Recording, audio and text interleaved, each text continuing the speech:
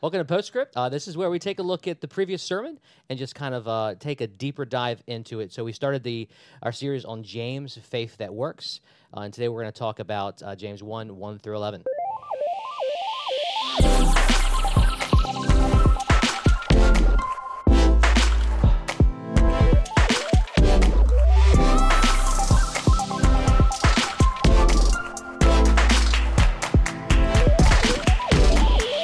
So, James, chapter 1, verses 1 through 11. That's right. The title of your sermon was, let me look at the notes here, what does it mean to find joy in trials and not doubt God? So, again, first series in James.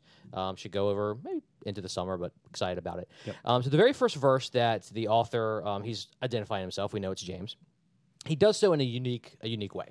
But I'd love if you could expound upon like who James is, the significance of his relationship with Jesus, and how powerful like this simple introduction is. Yeah, so James doesn't identify himself as Jesus' brother, which is pretty significant. We also know historically he didn't believe Jesus was the Messiah. John chapter 7 talks about him and his Jesus' brothers like thinking he's crazy.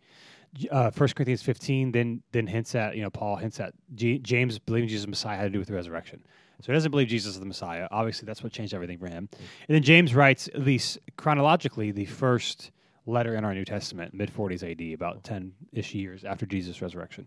Now, James, this book is predominantly influenced by Jesus and Proverbs, specifically Jesus' Sermon on the Mount. And so we'll talk about that maybe a little bit today and throughout the series. A lot of these themes are in there.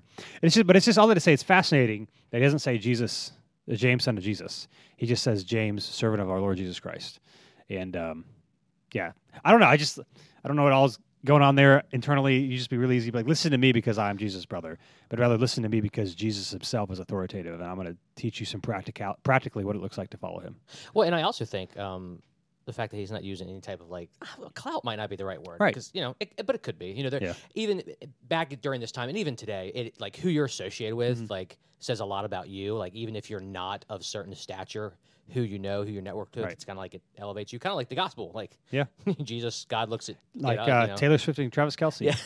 He became number one in jersey sales. Mr. Swift. Because he dated her. So I think that's important. Like everybody knows that James is Jesus' half brother, but he's not using that. I mean, I think Paul even talks about not using eloquent of speech to persuade people. He's wanting to depend upon the Spirit. And I think with this introduction, it's just more along the lines of, hey, I'm a servant. I'm a servant first, and also it's almost like a testimony, like talking like my conversion is more important than my biological relationship to him. So, servant of the Lord Jesus Christ, not a brother of the Lord. I just think it's just it's fascinating nuance there. Yeah, you would think he'd say brother. Yeah. I would. Yeah, this guy, he's my brother. Yep. So one of the first points you made right off the bat was God's promises are for God's people. You went on further to clarify this by saying you don't get. I thought this was interesting. You don't get God's promises without God. Yeah. This could sting potentially because it's almost like we've talked about common grace before, and so what do you mean by this? Pretty much unpack it for us. So it's helpful to know. I mean, James, is writing to Christians. I mean, he says it in the first verse to the 12 tribes dispersed abroad. And of course, his thing is like followers of Jesus or those in the kingdom. And the New Testament is obviously. But the Gospels are about Jesus and then following Jesus. And so it's really easy for us to kind of read verses on their own, talk about God's promises or grace, redemption, forgiveness, love, and be like, isn't this awesome? But we forget that there are for God's people. Like they are not just general, everybody gets these things no matter what. And so even the things in James, which we read, some of the well-known parts of James we read yesterday, and we'll read some more, obviously, it's really easy to misunderstand them. I mean, he talks about joy in trials or joy in suffering. And it's like, that's really encouraging thing, like, hey, don't give up. Well, the joy that's found in suffering is the ability to endure and have a more complete faith in Jesus, to learn more about who God is and the God that loves you. If you're not a follower of Jesus, then James talking about finding joy in suffering is not meant for you. Like there's no joy in suffering. Now, a joy can come that maybe you meet Jesus, but if you take like if this life is all that you have, suffering is like taking the time out of the remaining years you have to live. Like it's awful. There's no joy in that.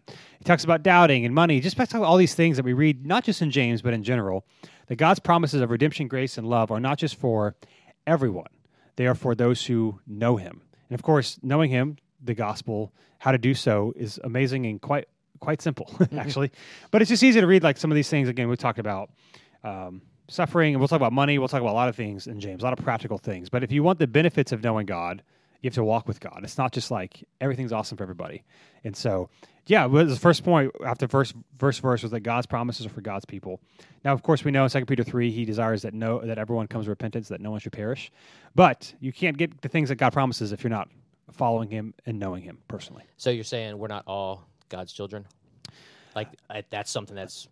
Yeah. In essence, like creation-wise, like he created everyone, but you hear that we're all God's children. It's like, I mean, no? if you're apart from Jesus, you are not a part of the family of God. Yeah.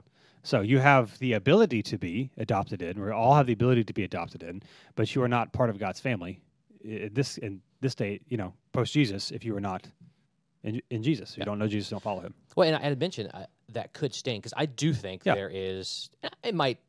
I think it's been like this for a while, but even with social media and stuff like that, you're experiencing more. People have more of a platform to talk about. Yeah. And so you do hear a lot of people, it's just more like, I live here, or my parents grew up this, or occasionally we went to church, or I'm a spiritual person. God created me, therefore we're okay, between. But James does not seem to be indicating that at all. Yeah, it's just easy to... Here's all the reasons why I'm good with God, other than actually knowing Jesus. So it's like I got a family member that works at the church, or I went to church growing up, or I prayed a prayer one time. And if you want the promises of God, you got to walk with him. You got to know him. And so they're not just... It's just easy for us to read verses in and of themselves and be like, isn't this great? Without understanding, like, these are for the people of God. So you said, I think it was maybe the second sermon in the controversial Jesus, but you don't get God's stuff without God. Yeah, I don't know. I don't know if I said it that way, but it sounds similar to this point, so we'll go with it. This is post-scripted, but also unscripted. Let's go. Unlike the Super Bowl. I mean, that's the same idea, though. Like, you don't... The things that God offers to his people are only through Jesus. Yeah. And if you're not a part of God's family, then you're not going to get redemption and hope and restoration and resurrection. You don't get those on your own. Yeah, I've belabored the point. I'll move on. All right, so contrast the two ways one can interpret the testing of our faith. So what is it and what is it not? You're talking about verse 2 where it says the joy?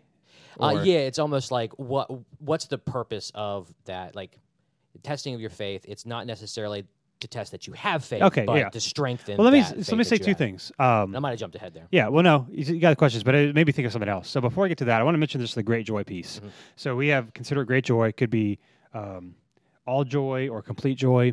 And I just want to emphasize yesterday, the Greek word that we have translated as great joy here, or one of those variations, it speaks to intensity and not exclusivity. So it's really easy to read, verse 2, consider it great joy, my brothers and sisters, whenever you face various trials, as if that's the only thing you can experience. Mm. And what James is saying is that this can be one of the many emotions. It's not the only, and it doesn't have to not be there at all. But it's not saying if you feel anything other than joy in trials, like you're a bad Christian. Mm. And so I want to point that out. It's about intensity, not exclusivity, as if it's the only emotion you can feel. Now, it's in terms of the testing piece, it's important to know that, again, this is written to Christians. And so I mentioned on Sunday that testing of faith here is not to determine whether a person has faith or not. It is intended to purify faith that already exists.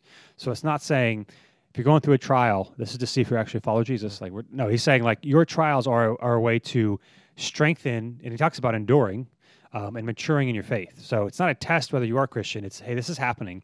How can this be an opportunity for me to grow in my faith? But it's not a are you a Christian or not? Now, and maybe to that end, again, it's easy for us on our side of things to assume that this bad thing is happening to me because I did something and God is angry with me. And so I have to do good to prove that I love him, which is not at all what James is talking about. Bad things happen for various reasons. Sometimes they are self-inflicted wounds, bad decisions you made. Sometimes life is just hard. And it's not hey, we're going to see if you're a Christian or not. It's because you're a believer, let's see how God might use this to endure or mature your faith. But that kind of flies in the face of a very popular, I guess I'd say, philosophy nowadays of if a prayer was not answered in the way you wanted it to. Like, by the way, when someone says God hasn't answered my prayer yet, it's like, no, he might have. It's just a maybe right now or something like that, where he didn't answer it or he didn't heal you because you didn't have enough faith or the right faith.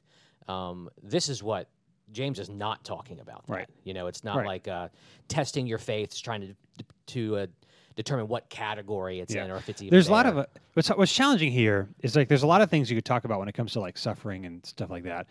And so James is not talking about like all the experiences. He's just talking about in this specific way, specifically how trials can lead to a more enduring or mature faith. Now, trials can do a lot of things beyond just that. And so, part of the challenge, even writing the sermon, is like there's a lot of stuff we could talk about suffering just in general. But here he's just talking about the angle of, hey, stuff is going really hard, but here's the joy that can come from it is that you can grow and mature. And I kind of use examples of like if you have kids or when you were a kid, potty training. Not fun. When your kid transitions from eating with their hands to trying to give them utensils, like it's easier if you just let them use their hands. Riding a bike, whatever.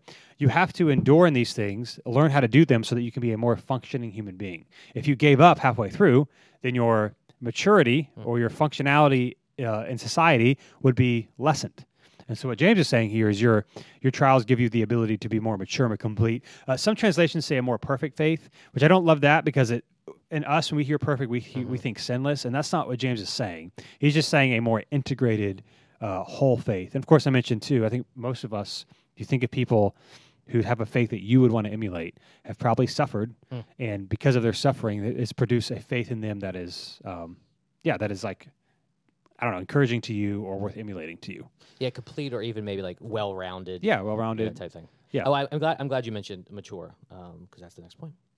So your second point you highlighted in this passage was this: the joy found in suffering is the opportunity for a more complete faith. I like the term opportunity that you use there. I think it's important. So verse 3 uses the word mature. What does mature in this context mean? You kind of touched on that. But also, what's its implication for those who follow Jesus, like the whole perfect thing? Like when the word is perfect, it means complete, because I think for me, I'm like, okay, great. What else do I have to do now to get better than, and so then it becomes just exercise in futility at that point. So, yeah, I like this idea of a more, maybe the best word that I think I like here is integrated. It's a more integrated, mature faith that you've been through things and that you've come out the other side. And there's just there's an endurance that you've gone through. I also want to mention this too. I mentioned this on Sunday that, again, James here is writing to Christians, and he is presenting this as the ultimate goal of trials and testing. He's not claiming that believers will always attain this goal. So this is not if I am suffering and I'm not finding joy, then I'm not a Christian. Maybe going to your previous question. That would not be a proper understanding here. It's just saying it's an opportunity, like the point said. And sometimes you'll hit it, sometimes you'll miss it, or sometimes probably for most of us it'll be a mixed bag. But it's not if you're suffering right now and you're not experiencing joy, well, then you're not a Christian. He's saying, man, this is the ideal that we want to shoot for. So I wanted to mention that. I kind of forget what your question was in terms of mature. Just kind of like in this context. It's more integrated. So again, I know I kind of jumped the gun a little bit, but when I think of a kid who's not wearing diapers anymore, that's a more integrated life. Not that it's going to be like perfect and you don't have rooms to improve, but you've been with Jesus, you walk with Jesus, you know that he's trustworthy and he's good. Even when you have doubts and questions, you still follow him. And so, just the sufferings that you go through, it just allows you to understand more of who God is and be a more well-rounded Christian, maybe for lack of a better word. Well, and I think it's James is a very practical book. Yeah. And I think sometimes when we look at how to implement these things in our lives, we separate them from other practical things in our life. Like if you're starting a new job, and like for me, that's could be very stressful because you don't know anything. You have to depend upon people. Right. And as you learn more and more, you mature in that job. But it's also more along the lines, you would never say, I've perfected this job. And so the implication there is you are now a resource for a lot of different people. Just like you said, like if you find someone that you want there to be your mentor, they've experienced these things, and you're going to go to them for, many different things in your life because they're well-rounded, they're integrated. And I don't want us to, the Spirit definitely enables us to depend upon the Lord for these things. But I think sometimes Scripture is not as, don't want to be a heretic here, but it's not as much of a spiritual enlightenment type of thing. It's definitely a very practical thing, just aided by the Spirit, which is, when Jesus ascended, he did so that the Spirit can come down and be with us always. Yeah. And so I definitely think looking at James, we've talked about the Bible is wisdom literature where it's to be read over and over again, contemplated, looking at different things every time you read it. But I think with the book of James, when we say practical, I still think sometimes we look at it as this, heightened practicality. And I think it's, I don't know, easier than that, but I don't think it's that complex. Yeah. You know what I'm saying? We talk about, mention this new city, that a lot of times we approach Scripture. An uninformed approach to Scripture is a theological textbook where verses are essentially bullet points, and that when you got a question, you What does this point say? And so it can lead to misunderstanding context. We say wisdom literature because it was written to a time and place and people with a specific context with specific issues. All the New Testament letters, even James, there's specific things going on, which is why he's writing about specific things. And then we take the wisdom from those general principles and apply it. So even principles like joy and suffering, to make it maybe more practical or make it more a quote unquote maybe theology textbook, systematic theology textbook, whatever. Not against systematic theology, but anyway. Yeah. It's like, well, give me some examples of how to find joy and suffering. Like, so he doesn't do that. Yeah. What he does, though, is generally speaking, here's what it looks like. And so then you and I have to consider, okay, in my current situation that what I'm currently suffering with, what would it look like to experience the joy of growing closer to Jesus? And it will look different for different people at different times. And so I think sometimes that's why, there's different approaches to the Bible. Sometimes I get uncomfortable. Like, for example, this is a side note, but, postscript. Sometimes there's debates in the Christian world about like the regulatory principle, which is essentially like a worship service for a Sunday morning. So maybe this might be a good example.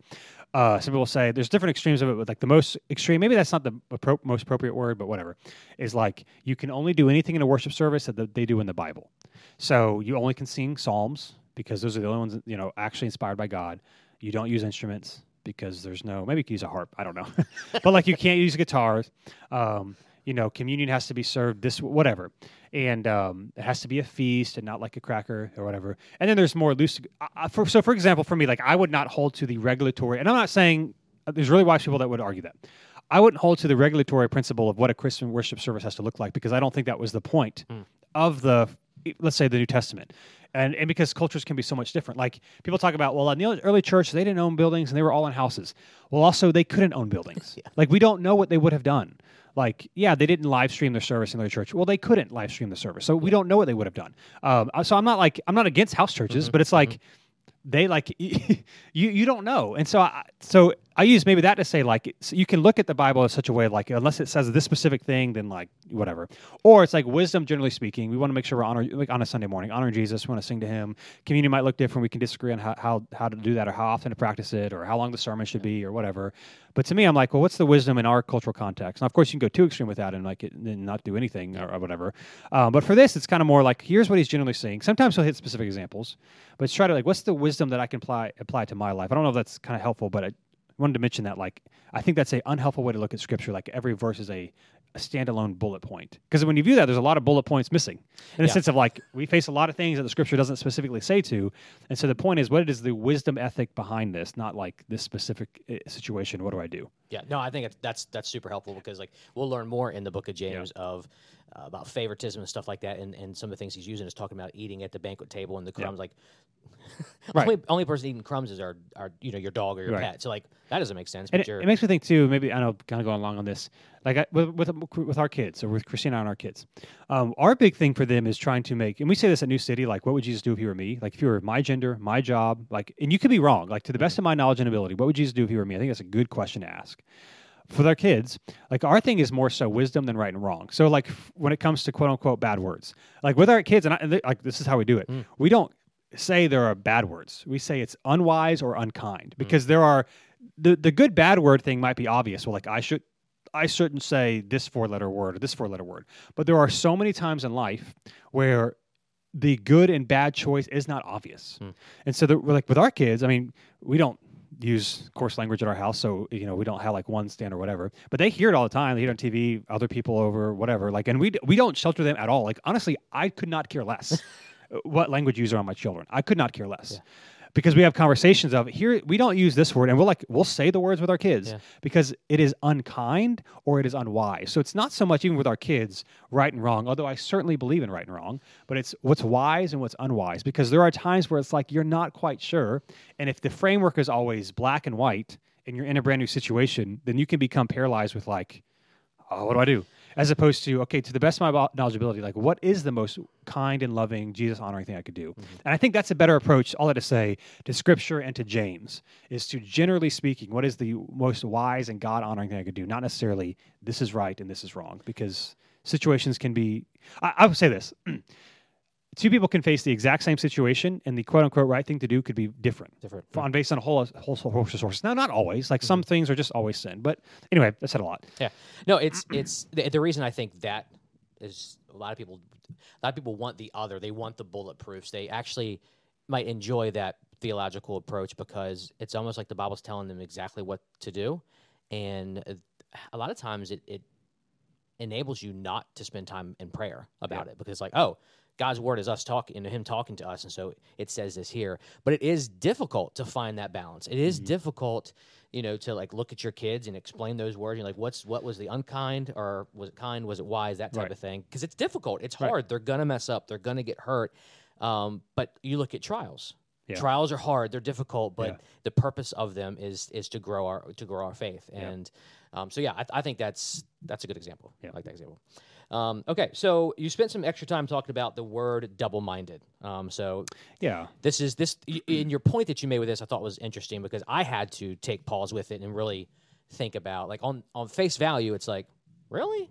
Yeah. But as I definitely want to give you time to explain that. So, in fact, a few verses before verse 8 talk about the idea of doubt in the Christian life. At first glance, one may think if they ever doubt God or something about their relationship with Him, they're in deep trouble. Like, oh my gosh, I can't believe I doubted Him. I'm going to doubt my salvation. He's going to cause my team to lose sports or something. That was my mindset growing up, which is bad. So succinctly clarify this in your next point. But if we'd like to claw a little more into what double-minded is and how it's separate from doubt. Yeah, so the first part, verse 2, James talks about the joy in trials, and so somebody can kind of, even with good intentions, throw it in your face, like, you should be happy. And it's like, no, James is not saying joy is the only experience. Yeah. This is also hard because he talks about praying to God, and then he says, verse 7, I'll just read it. Verse 5, now if any of you lack wisdom, ask God, gives generously to all, generously and ungrudgingly, which I think ungrudgingly is just a great mental picture, because I think we often think it's the opposite. And it'll be given to him, verse 6, but let him ask in faith without doubting, for the doubter is like the surging sea blown, tossed by the wind. That person should not expect to receive anything from the Lord, being double-minded and unstable in all his ways. So we read, ask, and this is, again, echoes of Matthew chapter 7, where Jesus says, ask, see, receive, knock, whatever. Pray, God will answer your prayers, according to His will. So we love that, but then it says, don't be double-minded, or don't doubt. Because if you doubt, you're double-minded and unstable. And we're like, well, we all doubt. Yeah. Like, every single one of us doubts. And so I think it's helpful just to understand maybe the nuance of what is going on here. Basically, long story short, I want to do the whole thing again, but in Matthew and in James, the opposite of believing is said to be doubting. And the implication you get from the Greek word that we have translated doubting here is disputing with oneself. So saying one thing, like going back and forth, and more maybe in extreme ways. And it's suggestive of a strong type of doubting and an inconsistent attitude toward God. That's really the main thing, inconsistent. So what this is not, so I talked about Romans 4, where Paul, verse 20, says he did not waver in unbelief, which is the same word that James uses as doubted, is the same Greek word. And Paul is talking about Abraham, did not waver in his unbelief at God's promise, but was strengthened in his faith and gave glory to God. Paul is talking about how when God promised Abraham to make him a great nation. Now, if you read Genesis, and Paul didn't just read it; he had it memorized, so he knows the stories better than us. You see, Abraham it seems to waver a ton. Yeah, made a lot of poor decisions with Sarah. Him and Sarah then decide to impregnate Sarah's servant or slave because their kid wasn't coming, and so you could read that and be like, well, he doubted. And so I think what Paul's point here and James' point here is not that Abraham never doubted God, but if you read the overarching arc of his life, even in the midst of some poor decisions, he still was following him. He never rejected God and said, I'm going on my own way. Now he had questions, sometimes questionable decisions, but he just never was like, man, I'm done with this. I'm doing my own thing. And so if we understand that maybe more holistically, I would argue that James is not claiming that prayers will never be answered if you have any degree of doubt, but rather he wants us, that God responds to us when our lives reflect a basic consistency of purpose and intent, going back to the spiritual integrity there. So it's not, all of this say, this is an extreme example I give on Sunday, but I think it's helpful. It is not praying for something, not getting it, so then you consult a Ouija board, and then it's still not working out, so then you consult horoscopes, which we can talk about on another podcast, how Bryan used to write some horoscopes. Yep. And so we'll talk about later.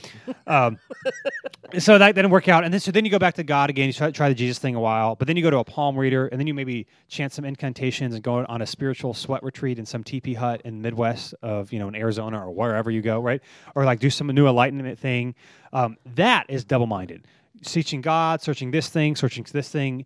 The latter is not. And by the latter, I mean, I'm praying for this. God, I'm not sure you can do it. God, I'm having a hard time with this. God, I have doubts, but consistently showing up. That is not double-minded. That is kind of the Abraham example of, you might make some bad decisions, but you haven't completely turned your back on God. And so maybe to summarize it, what I said on Sunday is that there is a way to doubt God faithfully and unfaithfully. Now, some people might be uncomfortable, like you can't doubt God at all. I'm comfortable with saying this way. There is a way to doubt God faithfully. God, I'm going to pursue you. I'm going to show up. And I talk about, I'm not going to do it here. It's too long with the screw tape letters to give the example. But I did say this on Sunday, that some people there, maybe some people watching this right now, you are being dangerously faithful in the sense of like, you're not sure, you're doubting, but you're still showing up. You're still showing up.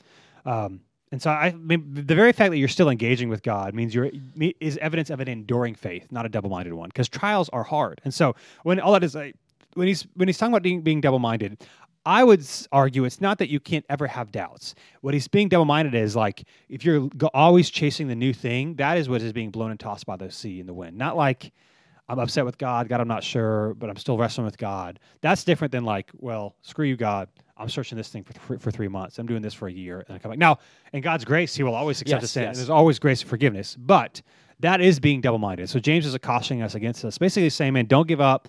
Keep going. If you're pursuing the Lord in the midst of your doubts, I would argue that is a way to faithfully doubt God. Yeah. Okay. No, that's and that was the one point that was like, okay, there's a way to faithfully doubt God. I mean, there's people at our church going through cancer or have family members who are going through cancer. There's a lot of this like awfully difficult, hard stuff. So one of the hard things, being a pastor's privilege, one of the hard things is like there's always multiple things that I am aware of going on that's like really heavy with our people. And there's people there that like, you could read James and feel like I'm a failure. And I would say if you read James in the Bible holistically, you can't come to that conclusion, man. You are doing your best to remain faithful where God has you. And the fact that you're doing your best and still showing up means, I would argue, that you are not being double-minded.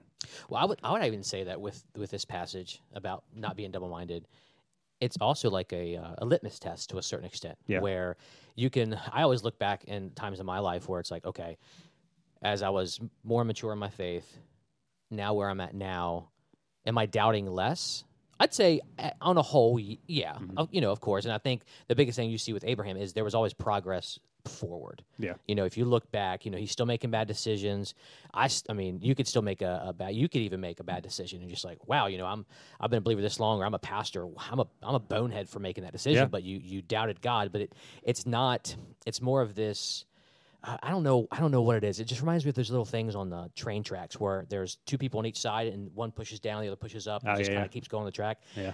So like you're moving, you're inching forward, where being double-minded was be like on the track, off the track, on that track. Exactly. So it's just like going a completely other direction. Yeah. Is I think a better understanding than like, I'm not really sure I made a poor decision here.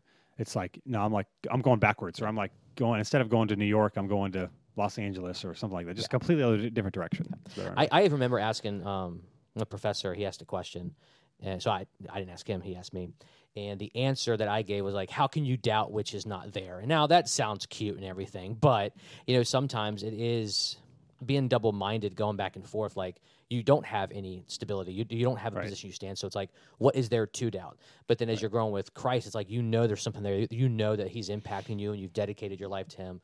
And so you can't doubt something that's not there. Anyway, I don't know if that's helpful, but it's helpful for me at that time of my life. And so even if it's just helpful for one person, it helped me. Yep. So yeah, you've given examples of, how to be faithful to God, doubt God faithfully and unfaithfully. So, faithfully, is that what I said? I don't know. I think it says faithfully. Go with it. Yeah, so faithfully. It's a new word. All right. So last thing here, kind of closing up, your last point that you made, and we entered into the what we're trying to emphasize more and more is just gospel sin. Like here's this more evangelistic approaches here is Jesus alone is where we find joy. So what's the importance of this word alone here? Surely we can find joy in other things. I think you've mentioned that. What's the driving point of this idea, and how have we or can we see this played out? Yeah, so in the first 11 verses that we read, talks about doubting. So joy in trials, doubting. And then he talks about money a little bit as well, which I think is also, it got these kind of seem like not connected points, but I think they still are, because even money can lead to double-mindedness, can lead to like pursuing my own thing, doing my own thing, not trusting the Lord. And so, last point was Jesus alone is where we can find joy. I think that's what James' driving purpose is, like honor the Lord and follow Jesus and follow in the way of Jesus. Not because, as we might assume, that it's restrictive or boring, because that's where freedom is found. Like I think when Jesus says it is for freedom that you have been set free, and maybe he's using the same word there, so it's kind of confusing. But I love like the way I think of it is like this: like not being enslaved to sin is freedom. Not having to look at pornography, not having to speak negatively about someone to make yourself feel better or to join in on like gossip, office gossip. Not having to, and I'm not against like obviously fashion or whatever, because we all are. Even people that are like, I don't care about that. Yes, you do, because you still dress like your society dresses. Like we all. So I'm not saying you can't, but I'm saying like not being so obsessive about every single thing that you wear, the way you look, or like you'll take 13 pictures for one Instagram post and you'll post it, and then in 10 minutes, if there's not enough likes, you'll delete it and post another one. Like that is enslaving. And our world says, just follow your hearts, man. That your heart will put you in jail and never let you out, because there's always, we say at New City, man, if you're in Christ, you got nothing to prove and no one to impress. Like that's freedom. And so the joy, I think, in this of following Jesus in trials and not switching, going to these other things, like trusting him financially and these other things that we'll find, is like that will lead us to joy. Now, sometimes it's hard. You can't nuance everything to death. I'm not, maybe alone. Honestly, maybe Jesus is where we find joy would have been better than Jesus alone, because you can find joy in things that are not Jesus related. Not in a maybe eschatological or like in the ultimate sense, because one day in God's kingdom, we will have all joy, peace, and it's because we'll be in his presence where everything will be remade new, and things will be like the Eden garden-like state in the new city. But man, the stuff that we're searching for, man, it can be found in Jesus, and may not be found fully in this life, but in the life to come, where we're going to spend eternity, it's going to be full of joy. I mean, that would be like the number one descriptor, not in all these things that we're chasing. And so Jesus rescues us, and so in response, we can live in freedom and do these things and find joy in him.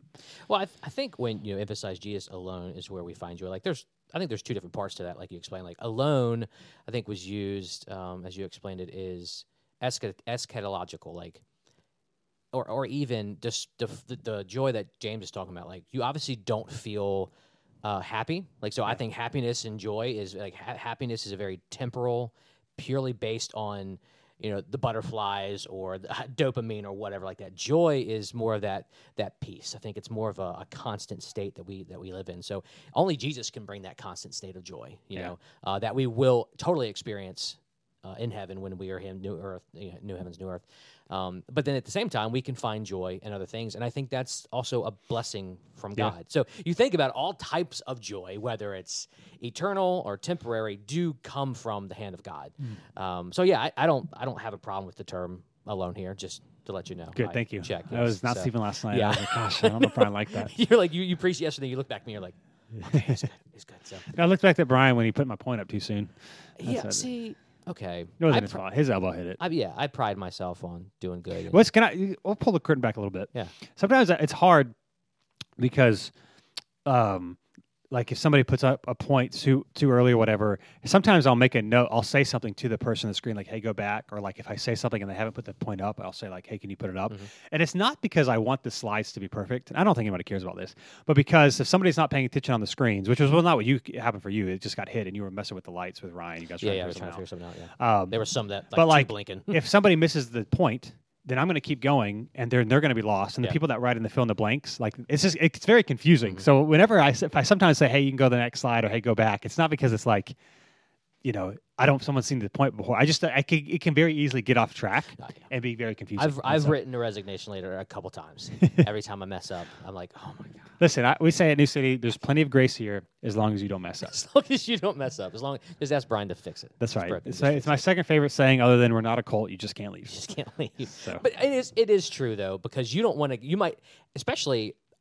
Look, let's be honest. There are points in your sermon that you find more impacting than others. Yeah. There are times where it's like, okay, I'm not that you're proud, like I figured this out, but like, oh, this was great that the Lord revealed this to me, or I stumbled upon this in my studies. And so nothing's worse than putting everything together. You've got all these different pieces together, and then that one point that drives it home, and they miss it. Yeah. And that's where technology can be awesome, but also very frustrating. Now, the worst is when, like, if I'll go speak at Crew or something like that, I'll go somewhere else. And, like, honestly, I'd rather them pretty much not do points or screens, because they can just not pay attention. Yeah. Or, like, sometimes I'll have a joke or, like, a picture. Like, if I go at Crew, for example, because I speak there, like, twice a year, I always, like, Todd, who's, like, the guy who runs it at NC State, it's like a running thing now. Like, I always have a joke with him. Like, I have, like, last time I had his face plastered on the rock, like Dwayne The Rock Johnson. And the joke was so good, and I talked through, like, the college student beforehand. I was like, I'll tell you when. He put it up like 30 seconds before the podcast. It was so deflating. Like I was like, man, I wish to just not have, I should not, just don't put it. Let me just talk about it. You're going to have to bring like a slide person with you. And I print, like on Sunday morning, like I print my notes for the screens person. Just as another thing, I brought it, this is the last time I spoke there. I brought the crew there and I said, I even like wrote down, like, wait for my cue. I told him and I was like, it would have been better not to have anything. Oh, God. I would totally killed text his girlfriend and just was like, oh, okay. I would totally killed it. In a bad way. But anyway. It's all about Dylan. Jesus alone is where we can find joy. I'll let it say. Yeah. So awesome. Next week, we're actually going to talk about some of these trials, like why in the world do trials have? Like, couldn't God do this a different way? Yeah. So we're going to kind of dive into that next week. So this is Postscript, first week of James, and you can find us on any of your podcast players as well as our New City YouTube page. And we will see you next time. Later days.